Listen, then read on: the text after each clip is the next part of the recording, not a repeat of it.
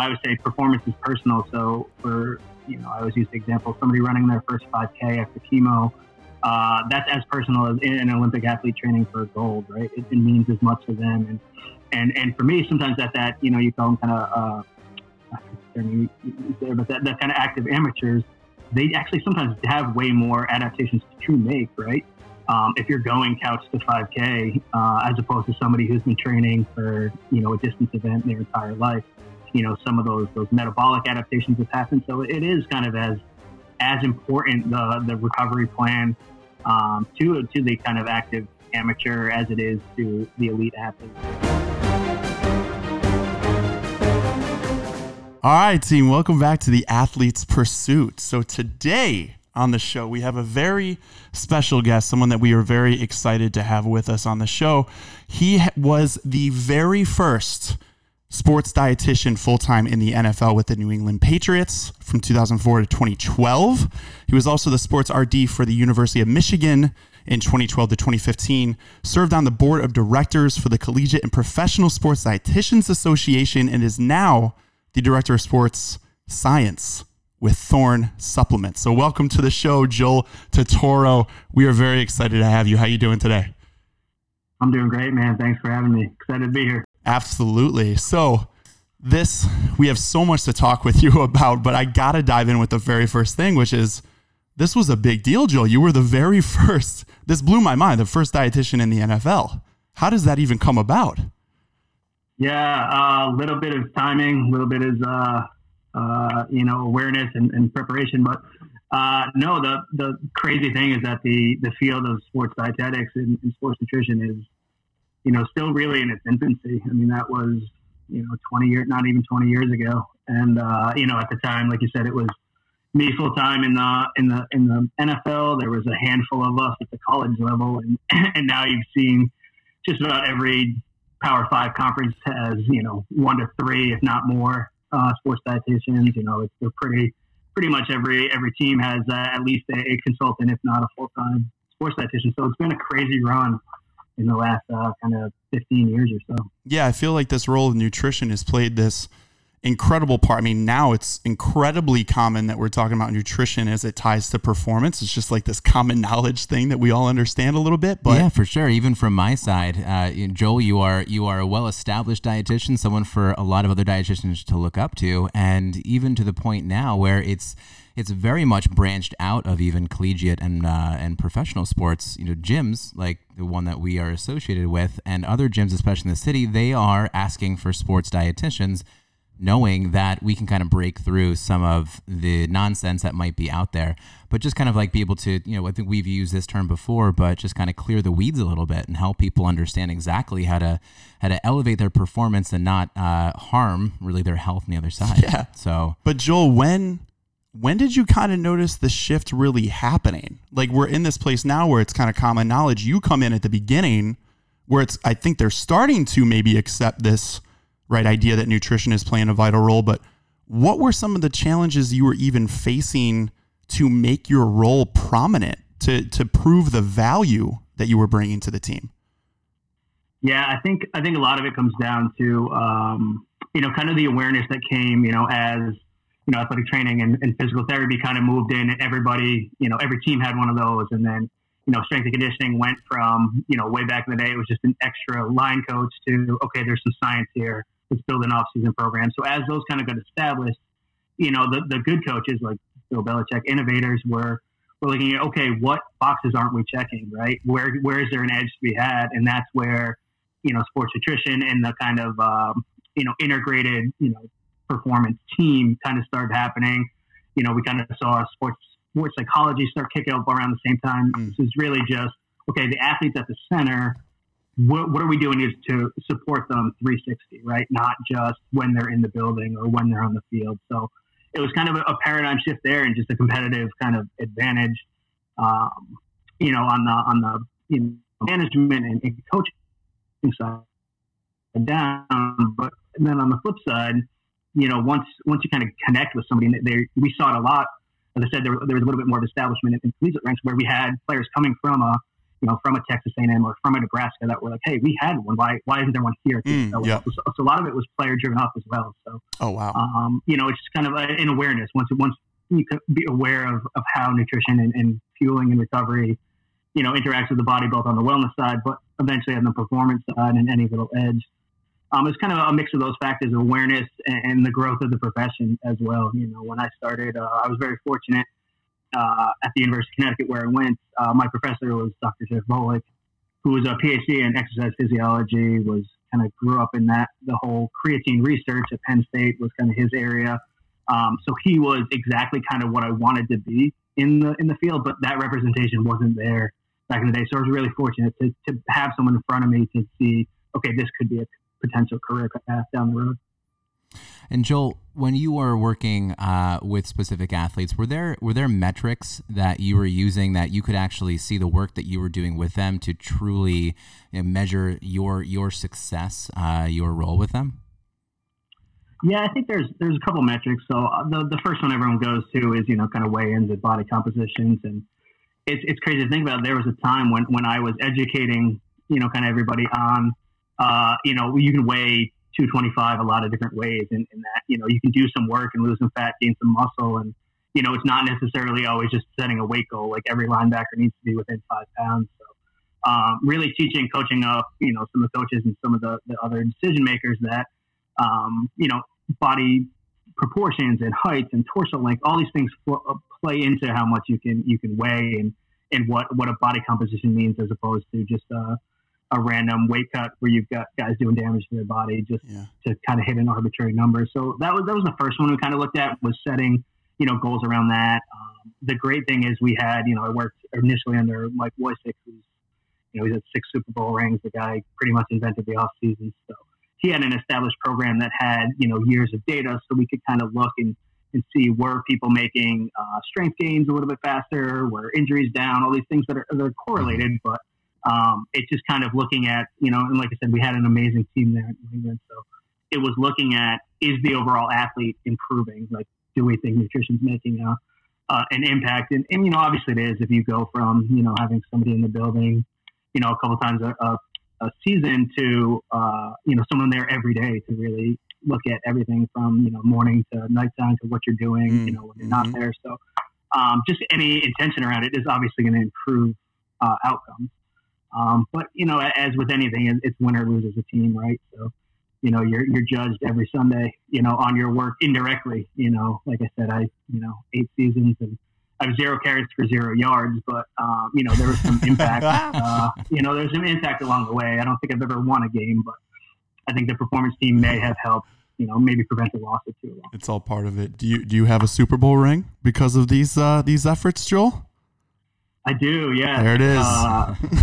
I've got two AFC Championship ones that aren't as fun. That was a tough road, but no, it's great just to, like I said, even be part of the support team behind those great achievements is unbelievable. That's absolutely amazing. That's a clear sign of success, I would say. Some jewelry. I gotta ask you. You mentioned that was his name Mike. Was your Mike Wojcik? Yeah. He designed. Yep. So the off season. You're saying he kind of designed the off season. I'm kind of curious going down there. Like what shifted? Yeah. How did that change? So he started, and I'm telling his story, not mine. But he started.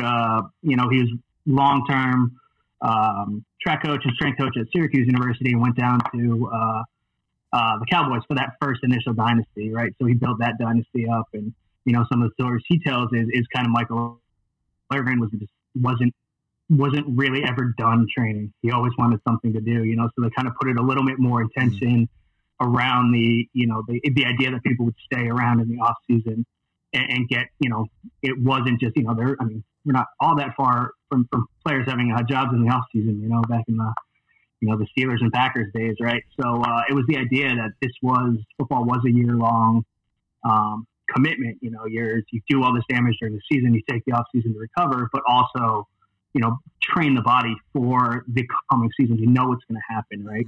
I call it intentional trauma. It's where, if things are going to happen and this damage is going to be body, adaptations that need to happen, and it's going to happen, why not plan for it, right? that's kind of a model we can kind of touch on this in a bit. But I started my career in the ICU in clinical, and it's funny how much kind of translates where, there was damage to the body there, unplanned, unintentional, but, at the end of the day, you start looking at the some biomarkers of offensive linemen that's, getting into 20, 30 mini crashes a day on game day. And then you look at the same kind of blood marker for somebody who's been in a small car accident. Like, are they that much different? And does the body care, right? So the damage was done. How do we kind of take care of it and respond to it? And Joel, I'm curious how we can find that bridge between all this work that you've done with professional athletes, and where we kind of start with people who we really consider these like urban athletes, who really are putting them, a lot of people are putting themselves through the ringer. They're spending, hours on end, either in an office or at a desk, and then they're putting themselves through not as much trauma as some of your offensive linemen here, but they're putting their body through a lot of work. And so we would love to kind of dive in and try and find where those parallels are between the people, in whatever city or wherever they're living in the country, and they're working out incredibly hard. How can we take what you've learned on how to keep your professional athletes healthy, training, not showing signs of overtraining? How can we have that translate to the people that we're really working with? Yeah, I think there's a lot there, and at the end of the day, we're all kind of, I would say there, you can't have human performance without the human, right? So a lot of the truths for elite athletes, while there may be, genetic differences or adaptations, and there may be, some skill differences, but in reality, the same things are kind of happening. The body is still kind of going through the same motions, and I would say performance is personal. So for I always use the example, somebody running their first 5K after chemo, that's as personal as an Olympic athlete training for gold, right? It means as much to them. And for me, sometimes that you call them kind of, I forget the term you use there, but that kind of active amateurs, they actually sometimes have way more adaptations to make, right? If you're going couch to 5K, as opposed to somebody who's been training for, a distance event their entire life.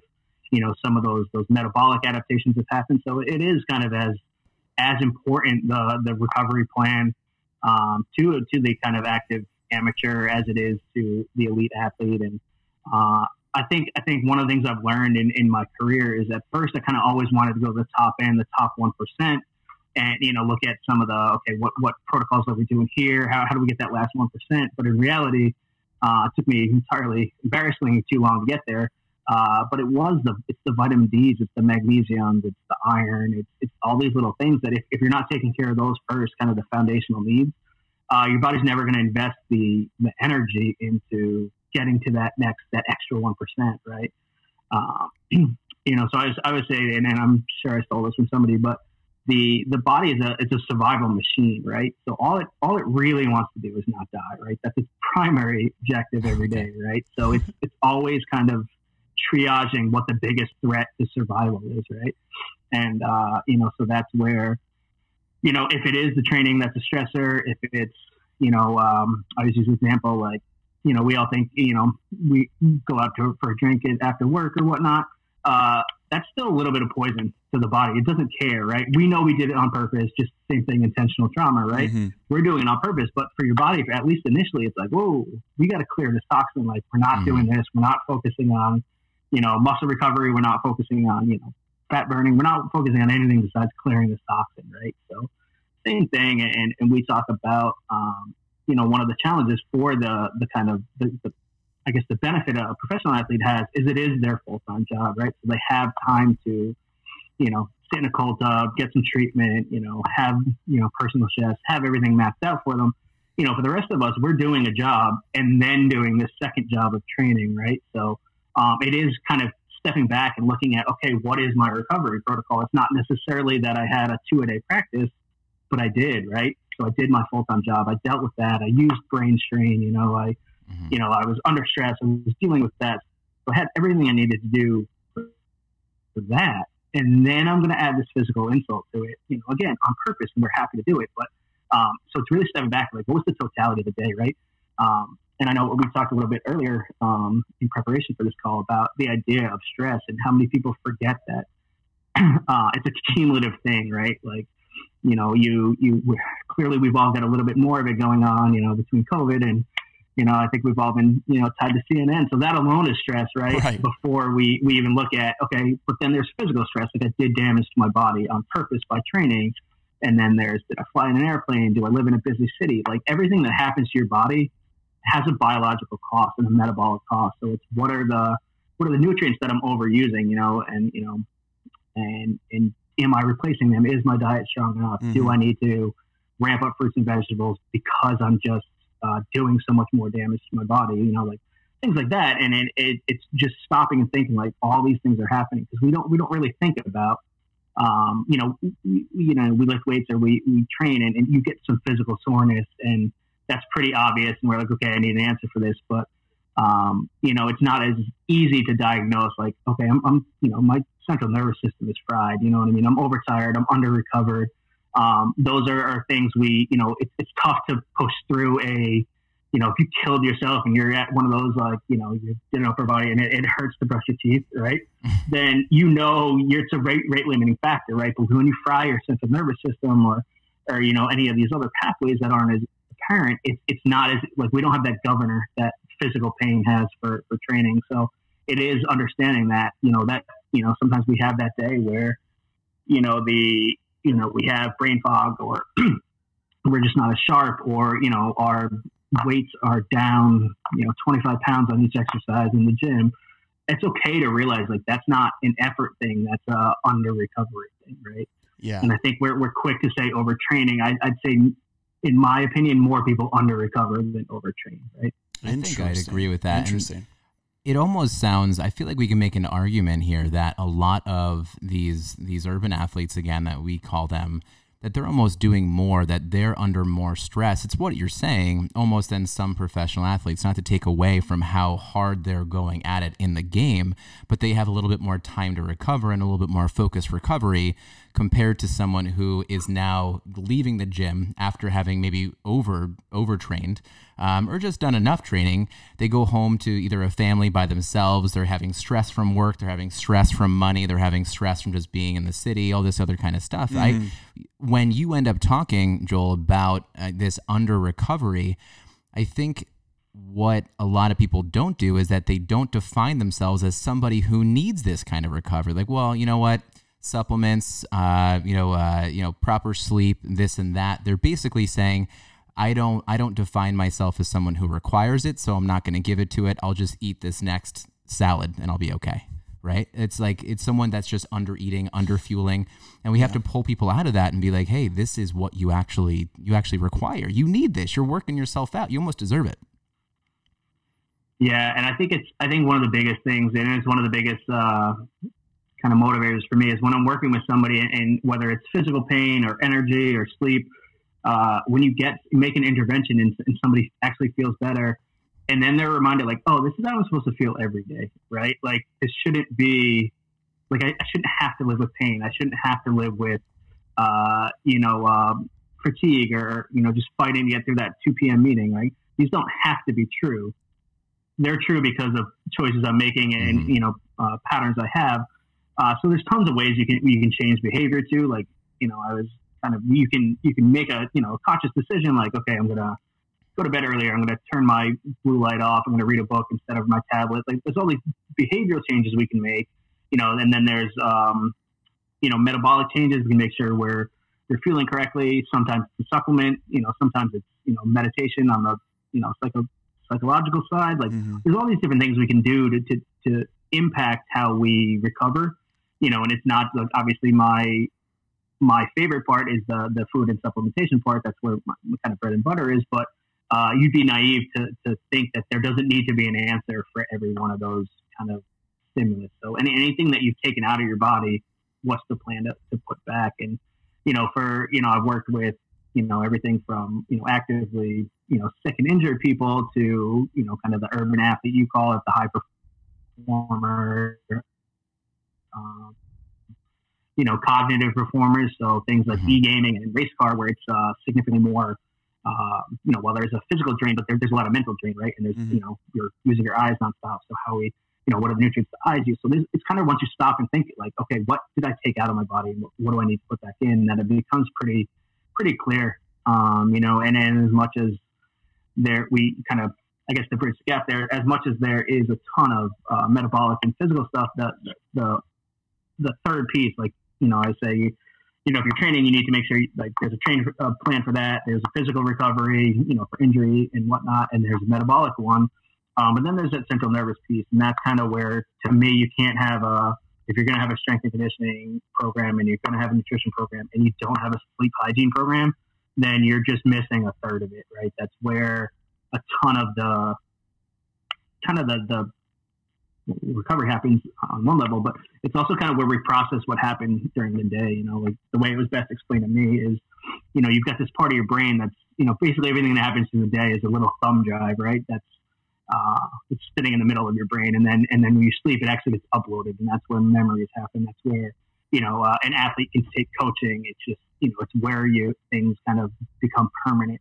And when we don't pay attention to that, so there's that side of it, and then there's obviously a lot of the physical recovery, and we've got a whole biorhythm that turns things on at night and turns things off in the day, and kind of manages again that survival mode. But yeah, so kind of taking advantage of all three of those areas. Is your sleep good? Is your metabolic good? Is your physical good? What are you doing kind of for your brain and central nervous system? Yeah. Kind of have to have an answer for that, whether you're, you've got a board meeting tomorrow or you're giving a presentation, like that's a stressor, as much as, having a competition during that same time slot. All right. So how do you start? So Joel, all of this, what you're saying, I think is making so much sense, and where there's so much more of an emphasis on recovery today, I'm trying to anchor this a little bit in practicality of, that person that is that quote unquote urban athlete. This is so much to think about, right? I think like to do these things and nail these things down, I'm curious what you would say are the priorities for recovery, because there's a lot that we can do, right? I mean, you mentioned meditation, you mentioned sleep, maybe, putting the phone down at night. And these are some things that, I think we've heard kind of before, but it's almost seems like there's so much. It's all good advice, but how do you prioritize? Because we can't be perfect, right? And then the second thing, how do you identify what's causing you stress? Like, how do you as a person kind of start to slow down and pinpoint if what is causing your body to not recover appropriately, if it's physically related based on your training literally in the gym versus environmental stressors? How do you start to identify the difference between the two? Yeah, I think it's a little bit of introspection, obviously is where everything starts. You have to be kind of true to yourself and ask yourself questions, answer appropriately, but it's paying attention to, okay, once you realize that, okay, my physical training load plays into my energy level the next day at work, my sleep impacts, everything I do, it is all interrelated. Once you kind of realize that, then you can kind of be a little bit, okay, this is true that this is happening to me today. Whatever my deficit is, what's different? Where was I lacking, right? And a lot of us can pinpoint it pretty quickly, right? And I think, as wearables and different technology comes out there and we have more data points, it leads us to those decisions a little bit faster, depending on what what different metrics you choose. And obviously the more data points, the kind of closer to a pinpoint assessment you can get. But it can be as simple as, I've used things, as simple as, like a 10 question questionnaire, like what was your recovery score? And it went through, sleep and diet and all these things. And athletes started realizing, and again, this can be applicable to anybody.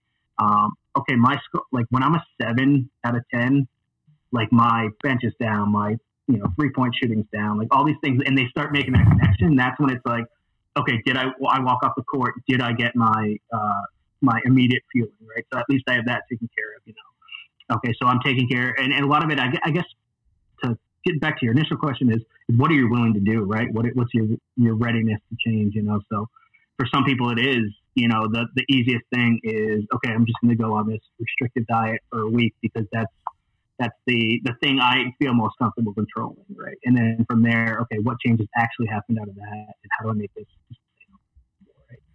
For other people, it is a behavior change where it's like, well, I'm just going to set my alarm. I'll go to the gym every morning. That'll reset this, whatever.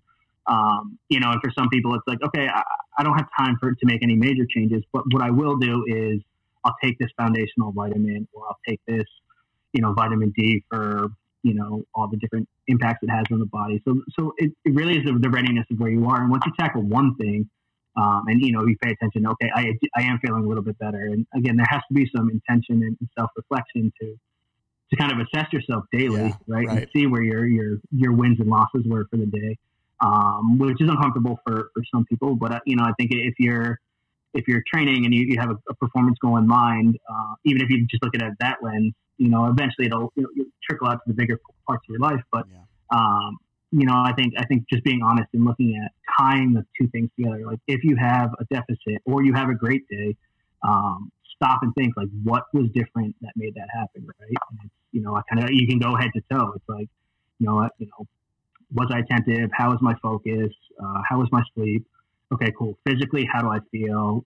Internally, how's my health? Am I, simple thing like allergies can throw you off in the gym, right? Can throw your sleep off, right? For sure. You're not breathing as well at night. So it's all these little things, and it takes a little time to kind of basically play Dr. House on yourself and figure out what's going on and what the kind of secret ingredient is. But it comes pretty quick. You get to know yourself pretty well. And I think that's one thing that differentiates elite athletes from kind of the urban athletes that you talk about is they've been taught to be that perceptive, right? So you do, and you are judged daily, right? The film doesn't lie, your effort doesn't lie. So they have to get to these pinpoints where they know like, oh, wow, I was a little bit better today. What did I do?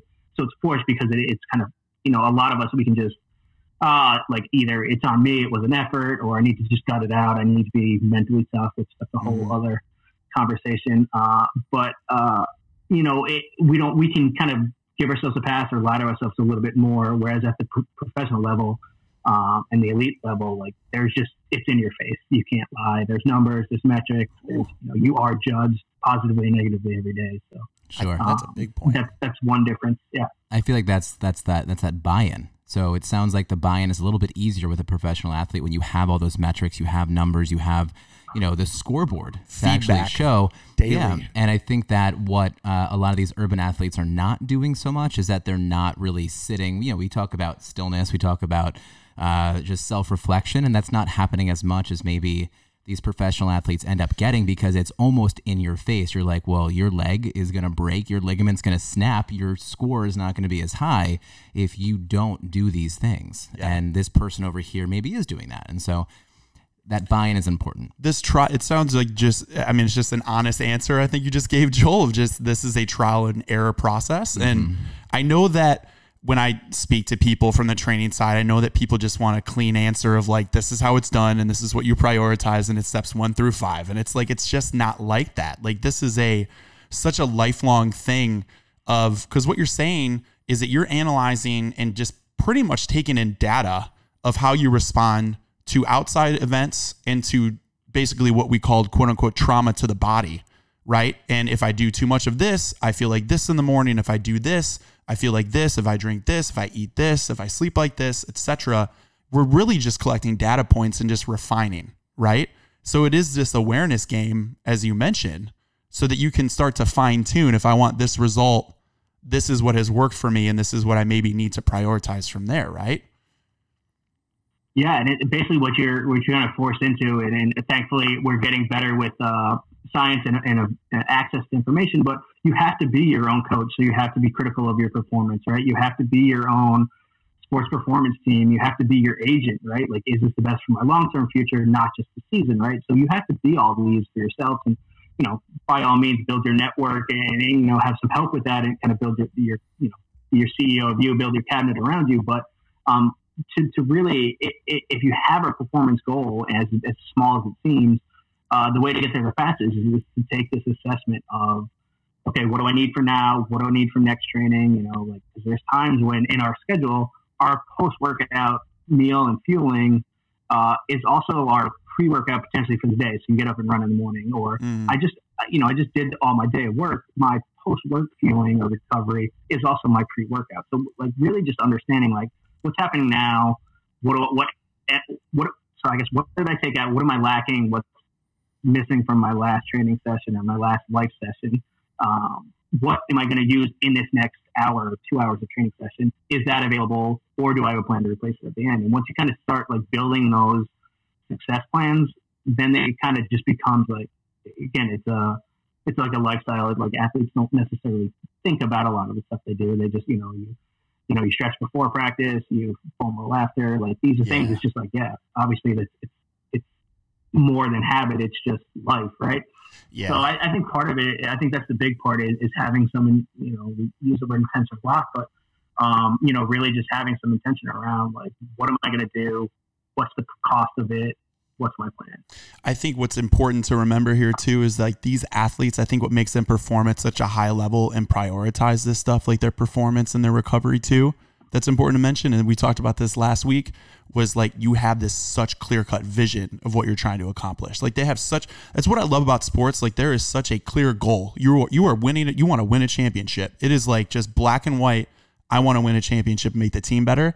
So they're so tuned in to what they're trying to do that each person's role, they understand what they have to do. So of course you're prioritizing recovery. Of course you're prioritizing sleep, which I would imagine in your day, then you're probably saying like, no, I'm not going out tonight. I'm sleeping tonight, right? Or I'm stressed out, so I'm going to say no to this so that I can do what I need to do, and I'm going to meditate today. And I do think that this happens where most of us in regular daily life don't have that. And so you fall into these traps where I think you're more going into like a short-term kind of pleasure over a long-term kind of goal that you have, right? So we give into, I'm going to go out on Friday night because I'm not going to prioritize my sleep because I have no idea why I would prioritize it today. I don't know what I'm trying to accomplish, right? This happens so much. Yeah. And that's very well said. Joel, I have so many questions I want to ask you, but one thing is that I think that you end up stepping in and doing so much teaching. I'm curious, what is it that maybe you learned or you took away yourself, whether it's in performance or just overall life, from working in that area? Yeah, so I think there's a lot of things. I think one of the biggest things, and we see it in any kind of coaching areas, we learn. Like I learned, the biochemistry. All the classes we take to be a registered dietitian that are super technical and super scientific. But like, I'm not sure I learned how to be a coach in the classroom, right? And a little bit I learned, ICU. Like most of my patients were non-communicative. So, I learned how to work within a team in that ICU setting, right? Because we all had to be in communication because the patient couldn't always, be that answer. But, so going from a kind of I would say like a dietitian has to be a somewhere between a professor and a coach, because we do have to, we are speaking to some pretty intense metabolic processes. But on the flip side, like if I'm over your head, then you don't understand why, like, for some people I can just be like, just drink the protein shake after work. They're like, all right, cool, I trust you, right? But then other people are like, okay, why? What does it do? Whatever. So you have to be able to back up why you're saying everything you say. But so I think the biggest thing was learning to coach. I think another thing was learning that, while nutrition is the most important thing to me, it's not necessarily always the priority, right? In the whole ecosystem of health and wellness and performance. And, if they're physically unable to,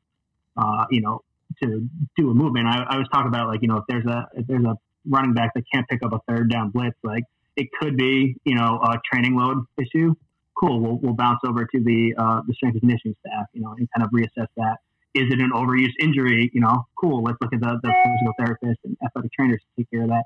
Is it a fueling issue? Is it, then I step up, right? Is it, an attention or something with the mind? We've got a sports psychologist to look at that. And is it a combination of 5 different things that, because he's underfueled, that triggers, mental focus, like whatever. So either it's one of us in the team or all of us in the team. But, to kind of step back and realize that my part is to make sure that the parts of performance and recovery that I can control are controlled. There's an answer for that within the team, right? And that I know what, the physical therapist and the athletic trainers need metabolically from me, right? What is the feeling? What rehab is going on? Are they feeling that? What recovery from injury? So surgery is going on? What are the nutrients for that? Same thing with the strength and conditioning. If I don't know the load, the training load, of what an athlete's going through, or where we are in the off season, I could very aggressively overfeed or underfeed.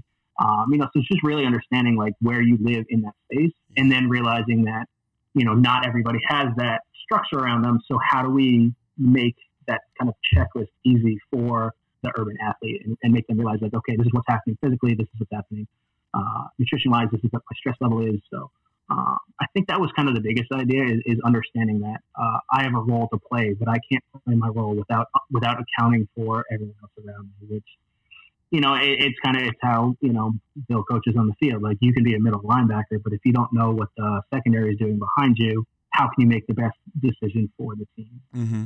I think that's great. I think it's teaching you like you can't walk in there with an ego, right? You have to be able to know your role. And if you don't, you're probably not going to be able to give the best support you possibly can. Yeah, and it's that fine line of confidence and preparedness as opposed to ego and kind of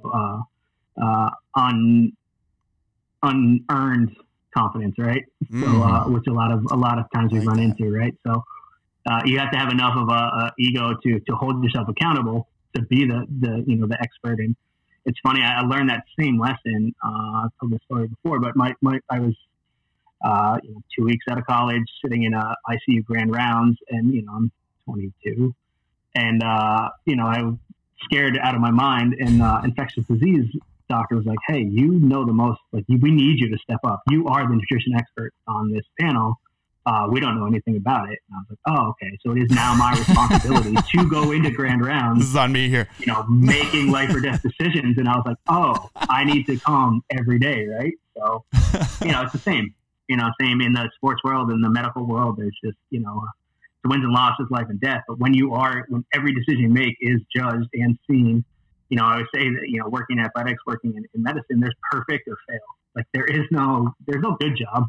You either did exceptional and that's what's expected of you, or you didn't, right? So there is that kind of level of consequence there that kind of, I think, drives your preparedness and your self motivation. You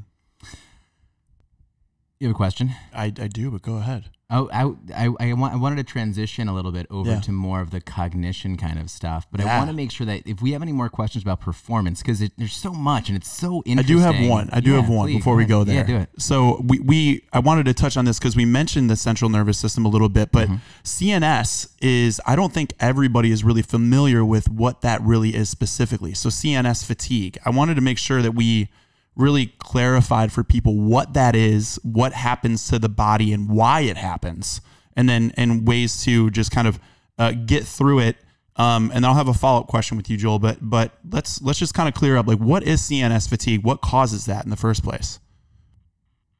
Yeah. So like, as I mentioned, everything you do has a biological cost and a metabolic cost, right? So, the central nervous system, it's our governor, right? It kind of, runs through everything, but it's how we react, respond, when you stop and think, it almost gets like a little bit overwhelming when you stop and think about, like, if you're ever for some reason, like, aware of your breathing or, aware of your heart rate, and then you stop and think like, oh, this is all happening without me even thinking about it. Right. And that's kind of, again, one of the learnings from the ICU, you start to realize like how many things are happening all at once. And then when you realize like how much it takes just to be alive every day, like I said, we are that survival machine, right? Mm-hmm. We use a ton of calories, like just to lay in bed and not move.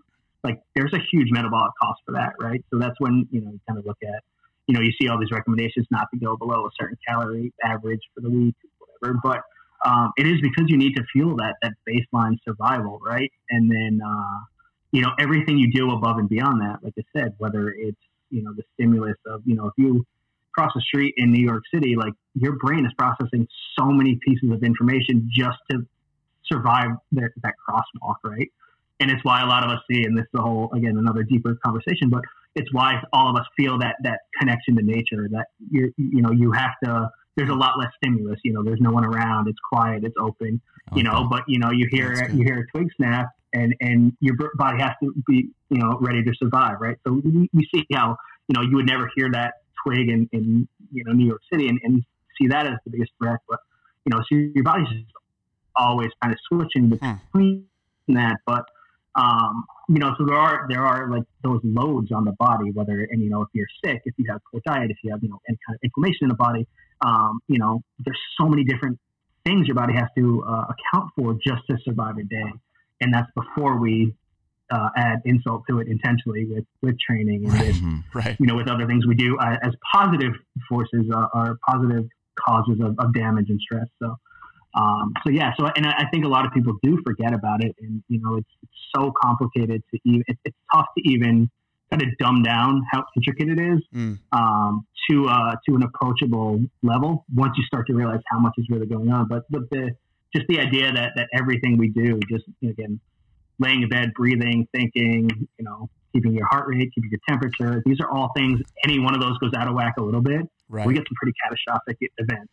So just knowing that everything you do has a cost, and then so what are your baseline costs for the day?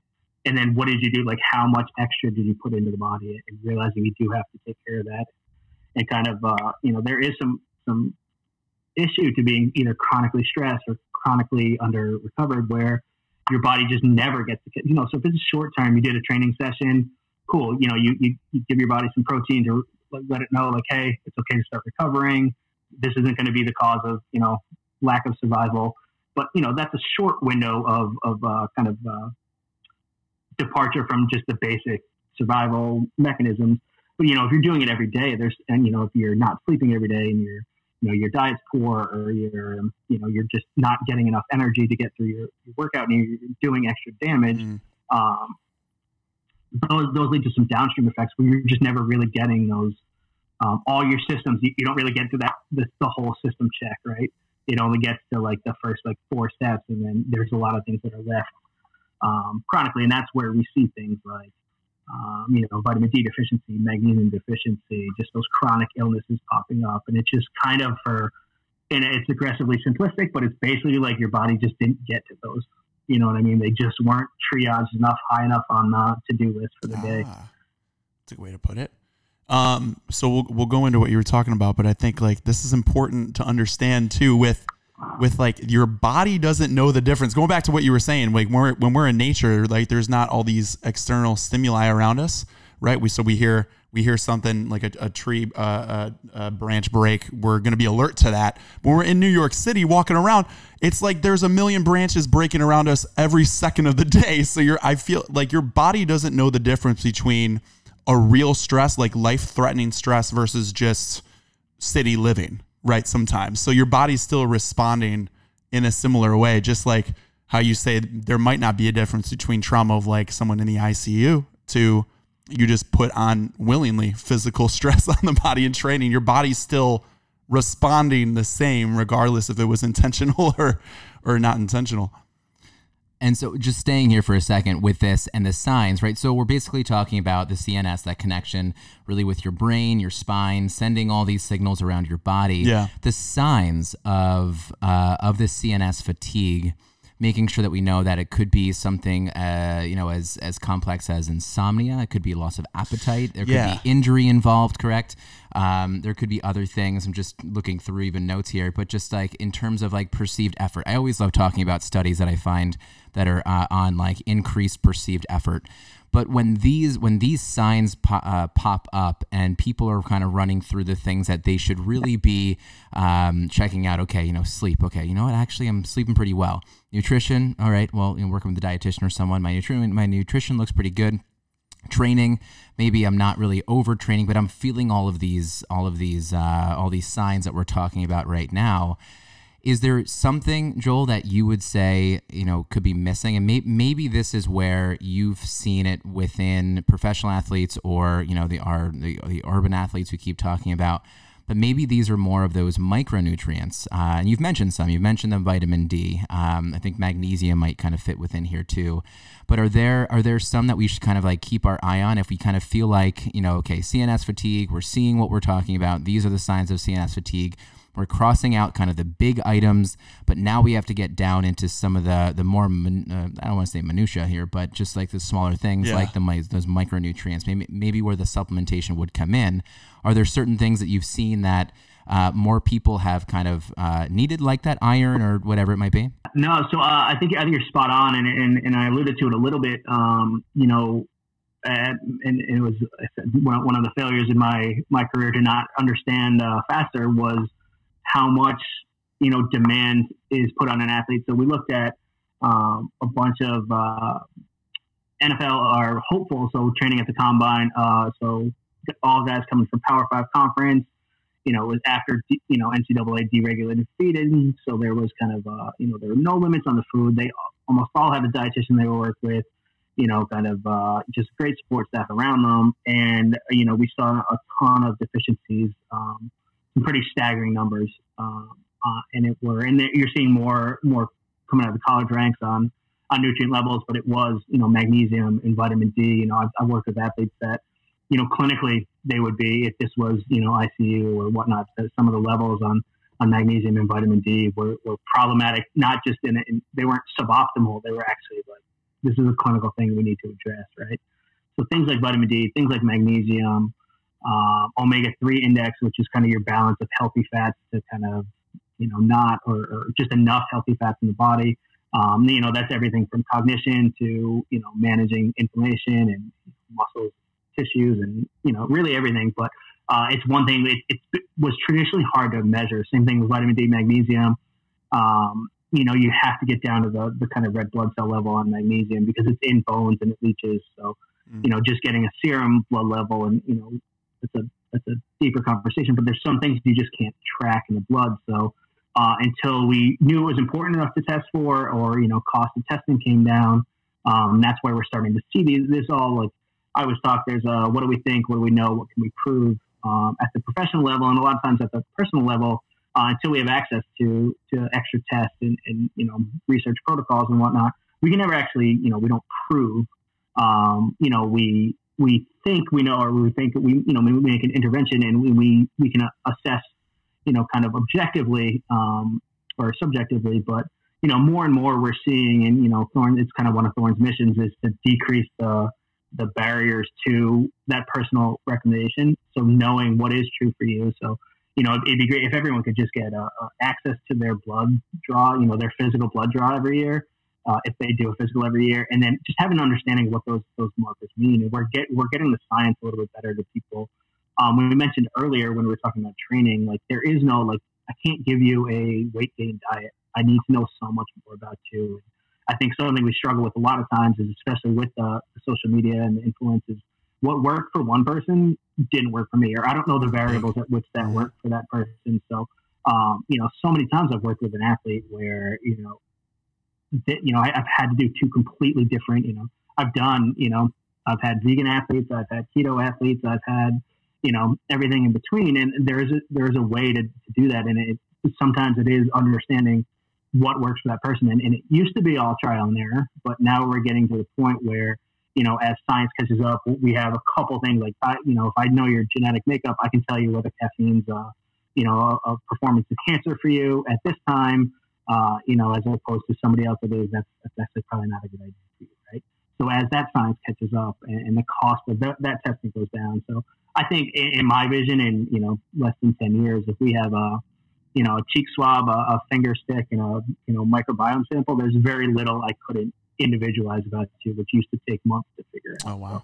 So, I think that's part of it is getting to the point where you get the access to those data points that professional athletes do have. And that's a huge shift in the last couple of years, both, people taking, kind of ownership of their medical information, but also assessing it, and then you throw the kind of Theranos in the mix, and now people are really aware of what their bio data means and how powerful it can be to make decisions for themselves. So I think that's going to be the shift that'll get people from that, the guesswork to that kind of individual prescription. It's incredibly exciting. There's so many people that just they walk in like, tell me everything about myself. And I'm like, well, I can't yet. There's a lot of questions we have, and this is even deeper, which is so exciting because people want to know how they differentiate between everybody else, and so how this comes out is so incredibly exciting. And so on the performance end, that's where things are headed. Now, I'm very curious about that cognition side, right? We have people that are thinking, I definitely want to perform better in the gym. want bigger muscles, I want to lose body fat, but I also want to be able to perform extremely well at work. I want to think quicker. I want to be more focused. And this is kind of getting into a lot of things around, I guess, and I'm kind of curious if you look at the word like nootropics and also adaptogens, are these kind of dirty words to you, or is this like the actual term that you would use? And then where is the science of this right now? And should we be looking at ashwagandha, and should we be looking at all these other kind of supplements to really help kind of elevate our performance in the office? Just to be clear, are we talking about the pill from Limitless with Bradley Cooper? Is that what we're talking about right now? That's where I think I'm hoping we're going. Joel, does it exist? Yeah. Can I have We've it? got a pretty strong R&D team, so I'll let you know Okay, keep me how far posted. along we are in that. But no, to your point, like I do think, and this is another thing that's kind of was a paradigm shift for me relatively early on for me, but for a lot of practitioners and just clients, it's understanding that, yeah, supplementation is a tool, right? Now, a tackle box of supplements and no solid foundation, that's not going to work. But like, and it was there's back then, I'm old enough that there's a time when we were arguing the benefits of protein, on a strength trained athlete, I was able to flip it. I was like, okay, so ICU, we've got somebody with these, damage markers. What are they, what are you going to do? Like, oh, I'll go as high as, 2.2 grams per kilo. So 1 gram per pound. So I was like, okay, so now this football player that's doing it 2 days with all this muscle damage, but a gram of protein per pound isn't applicable in that sentence or that case. And that's when people are like, oh, okay, I was like, okay, so I've got a 300-pound football player, design me a meal plan that he can physically eat, comfortably from just a gut perspective. And then with the timing that's available to him. And, a lot of times it's borderline impossible. While it's technically possible to design the perfect diet to hit every need, the compliance and the cost of doing that isn't necessarily always available. And then now you think about our urban athletes, and I specifically think about and remember high school athletes where you've got, 15 minutes of between classes and, an 1 hour lunch, if that.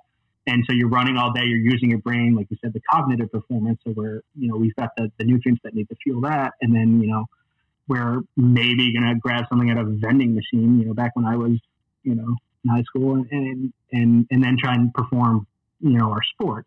So now we're in our, 12th to 15th hour of the day, off potentially a horrible public school lunch. Right. So in that situation, is a supplement, is a plan, could be as tell every athlete, if you don't have backup, snacks or top off meals in your locker, in your gym bag, in your car, that's when you make the poor decisions where I need something. Right. But I think I went a little tangential there, but just kind of want to refocus on, I don't know what question what part of that question didn't I answer? I got a little fired up. I get excited about things. No, I love it because you are just reinforcing the basic idea of our foundational nutrition. If you aren't eating well, it's not going to help your performance or your cognitive performance in any way. And I think the challenges that we see college athletes, high school athletes, even urban athletes having just, they don't have time.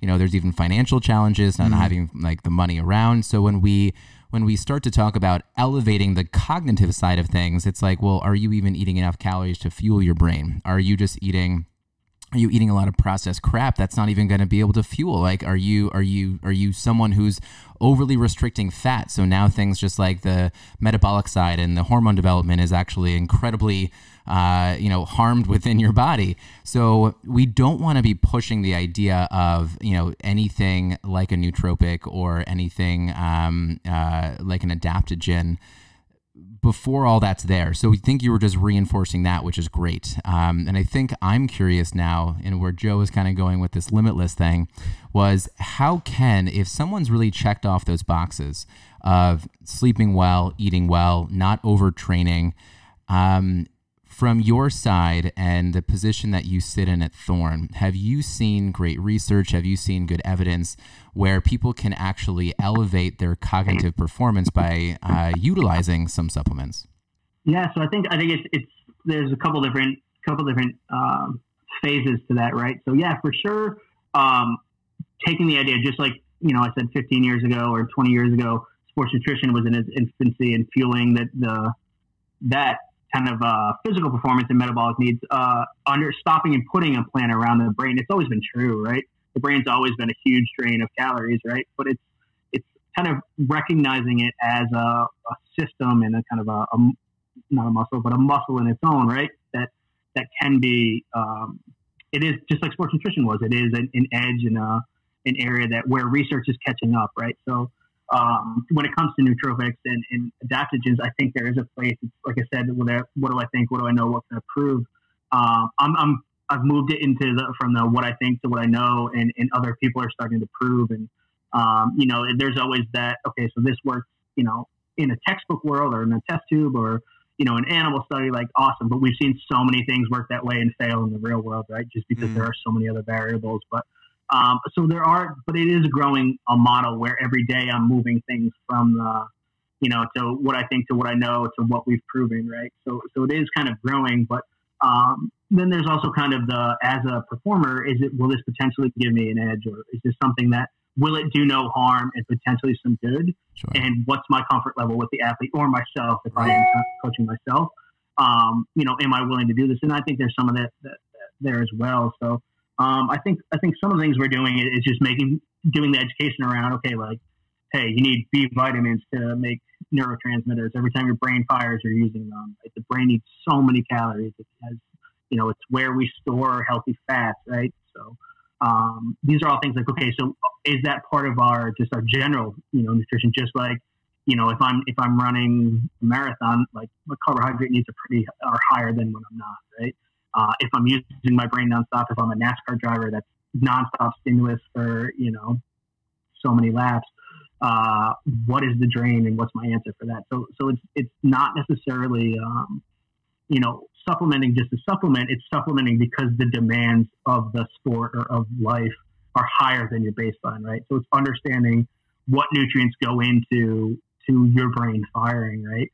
So then that's kind of basic, and that's when, kind of, the nerds of us, we step back and think like, okay, this is pretty obvious. Like I said, there's a lot of truth to the human body that hasn't changed all that much, right? We know the substrates that are needed.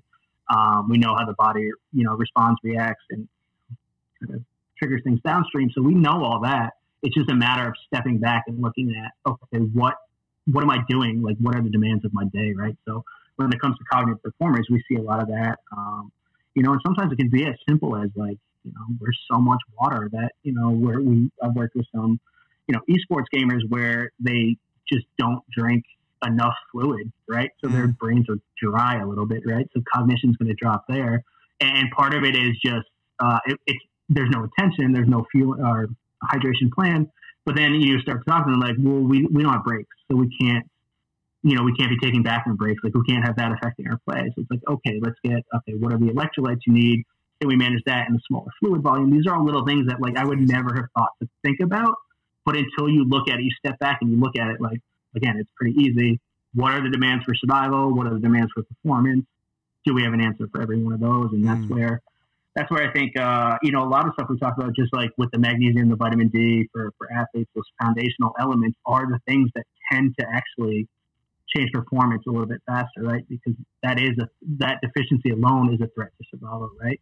So then if that's taken care of, that's a little bit extra energy the body has to focus somewhere else, right? So, but then, you look at it from the other side, from the top down, I mean, I do think there are things like, adaptogens. So there's some that, you mentioned ashwagandha that works kind of on the adrenal gland, which kind of controls a lot of the hormones and different kind of stress responses that we have, and then you've got something like rhodiola that kind of helps on the neurotransmitter side. You've got the actual neurotransmitters. So, we work with some people, like GABA is a transmitter that kind of helps with stress. Kind of the way we puts the brakes on the stress response, right? So depending on that, like, especially if it is just the physical one where it's something you can't control, you're going to be on the subway in New York City, right? Are you going to be traveling multiple time zones? These are things like, if this stress is true, there's nothing I can do. And go top down and go performance, like look for a very specific performance goal. What is science saying? either may help or has been proven to help, right? So I think you kind of have to look at it both ways. But for me, if you're not doing the foundation, I'm not sure your body's ever ready for that highest level of the performance down. 100%. That's a good point. So Joel, this has been a phenomenal conversation, and I hope we can have you back, Joel, because there's a lot more that I think we could really dive into, to be honest. I know there's a lot of questions that we even talked about on our call with you. And I'm just a big fan of Thorne. I know Ryan is too, so I'm sure we could talk a little bit more about that. So I'd love to have you back, but kind of as a closing kind of remark, Joel, do you have, just for, first of all, having a baseline understanding of, you got to have certain things in check before you really recommend supplements. I know we're trying to get food first as the priority, trying to do things kind of naturally, but if for the person that's ready for that, maybe 1% trying to get a little bit better, talking to that kind of urban athlete, right? Do you have generally certain supplements that you typically kind of recommend for people to look at when they're kind of look for someone that's not been using any supplements maybe at all? I always go on kind of outcome based, right? That's kind of the way we call it. What do I take and why, and how do we coach someone on that journey, right? So I think, and I do think a lot of times you can be concurrently having a great, diet and nutrient plan and eating something. So I was talking about vitamin D as the perfect example. Like I just moved from Scottsdale, Arizona, where, I had, low in the country, access to strong sun year round. I just moved to New England. So even if I do everything correct, there's 3 months of the year, the sun's not strong enough for me to get enough vitamin D. Yeah. And diet wise, it's just not. Find me a diet that meets my needs, and I'll be shocked, right? So, so there are times when supplementation it is a necessary part of diet due to restriction or,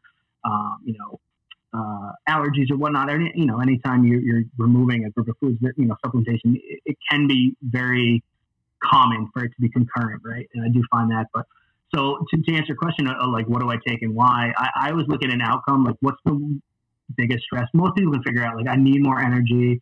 I need more sleep. I need, my diet is not, I don't eat fruits and vegetables. I know I'm lacking in that. So what's kind of one thing you identify? And then, we have, Thorne, like I said, we're really trying to be intentional bringing that one size fits one prescription to you, prescription is the word, but recommendation to you. So we have a series of, quizzes if you know nothing, right? Like I just want to, or it's like, hey, I know I want to take a probiotic. I'm interested in gut health. And that's cool. At another hour on gut health, right? Right. But, so we've got some kind of guided quizzes there. But we also, that may be a three-parter, right? But then we've also got, we've taken some causes, right? So we've bundled some products together that are most common to that we would most commonly recommend to someone in a specific group. So it's, if you need sleep, if you're training or you're, endurance, or, you've got, you want to support your body's response to inflammation, those kind of things. So we've done a little bit of one step for you. And I like to give people, I don't recommend necessarily, especially if you're, I'm a big fan of doing little mini, N-of-1 experiments on yourself, but changing one or two things and doing a small assessment period, like, is this working for me right now? Some of the sleep stuff you may notice like that day, right? Something like a fish oil or whatnot may need some time to kind of ramp up. So one of the biggest mistakes in supplementation is not taking them long enough or consistent enough, right? So I've heard so many people like, this doesn't work. I was like, well, no, I mean, science is differently. But, so a lot of times it is the compliance, or are you taking, is it a with food one that you're taking without food? Like there's all kinds of ways a supplement can work. But I mean, the number one thing is finding a company, so doing your research and finding companies like Thorne that do invest in quality and whatnot, because it is I don't want to say unregulated, but there's rooms for some people to make money without providing a benefit. And then there's the top tier companies that, realize it's a significant cost to put out a quality product. And, that's kind of where Thorne and very few others shine, where there's, if you look at a supplement company, like I said, we do research on products. We're partnered with the Mayo Clinic. We're the only company they'll do supplement research with. So looking at like a company that really, like, we're a kind of science and kind of wellness company that has some products with supplements in the end. But what we're really trying to get you is an outcome, right? So what is that outcome you're looking for? And then you kind of go backwards. and figure out what are the products that best support that. And, I mentioned earlier, kind of Thorne's kind of endeavor to lead the industry and kind of shrinking that barrier to personal information, right? So another thing. So if you are curious, or if you're doing an intervention and we have kind of at-home tests without having to go through a full phlebotomy lab. We've got ones that measure stress, measure sleep, and I'm a big fan of tests. Figure out what my plan is, both physical, mental, spiritual, whatever. What am I going to do to improve? Did I actually improve? Because I can feel it, but it's always great to get that. Yeah, no, but the lab work proves it, right? So again, we're trying to shrink that cost and access to that information. So I'm a huge fan of the kind of, like I said, the N of one. So subject of one, experimentation on yourself. And what reason I like that, among other things, is it forces you to do that introspection, right? And do that checklist of, okay, I'm committing to this protocol. Let's see if it works, right? And it's why you've got the 30-day challenges or these things. They have so much of impact. One, because, people actually comply to them and make the commitment and the intention to do it every day for 30 days. That's easy. But also, it's kind of that, I can commit to 30 days, right? You check off each day on the calendar, but it becomes routine and it becomes part of your habit. But you start building on that kind of improvement in, whether it is improvement in strength, improvement in energy, whatever your improvement in sleep. But those build every day, and now you're at the end of that 30 days. I'm a new person. What's my new challenge? What's the next thing I need to fix? I need to keep this going, but so I think that's kind of that forced innovation, right? You always have to be innovating with how you're improving, and it's whether it's health or performance or whatnot. Anytime you make an intention, make an intervention, get the outcomes from it, and continue to grow from that. That's when it becomes a lifestyle, and you become a healthier you, a higher performing you. It's those little consecutive wins. That's beautiful. That's great. Beautiful. That's helpful. I feel like, again, I think that we are reinforcing the idea that we need to have that foundation of nutrition. And I love that right now you're also reinforcing the idea that, really, tell me if I'm wrong here, you're letting everyone know that, yes, we can tell you supplements that can definitely support you, but you have to be able to really reflect on yourself and then apply it, but then you still have to continue that reflection. If you're gonna bring magnesium in, you got to give it time, and you have to be able to understand maybe what to look for, and you can't just jump to conclusions. I think there are a lot of people. I mean, creatine's a huge thing, or people kind of take it for 3 days and they're like, I'm not seeing anything, I'm done. And it's like, but there's so much research behind it. It can help us out. So I love this, and we would love to have you back and kind of dive deeper into, even into improvements in sleep and how we can make sure that is something that we understand. I think gut health was something that we had brought up in a previous conversation as well. But really, Joel, thank you so much for your time today and your expertise and just really being, this great light within the industry. Appreciate it. Thank you guys for this platform. I think it's going to impact a lot of people. And I've got about 10 different, podcast topics. We could spend an hour on each. So, and that's just from an hour conversation. So, happy to revisit or kind of, field some questions for further episodes. So, that's perfect. We'll do it again, Joel. We'll do it another time. All right, man. Looking forward to it. I love it. Thanks so much, man.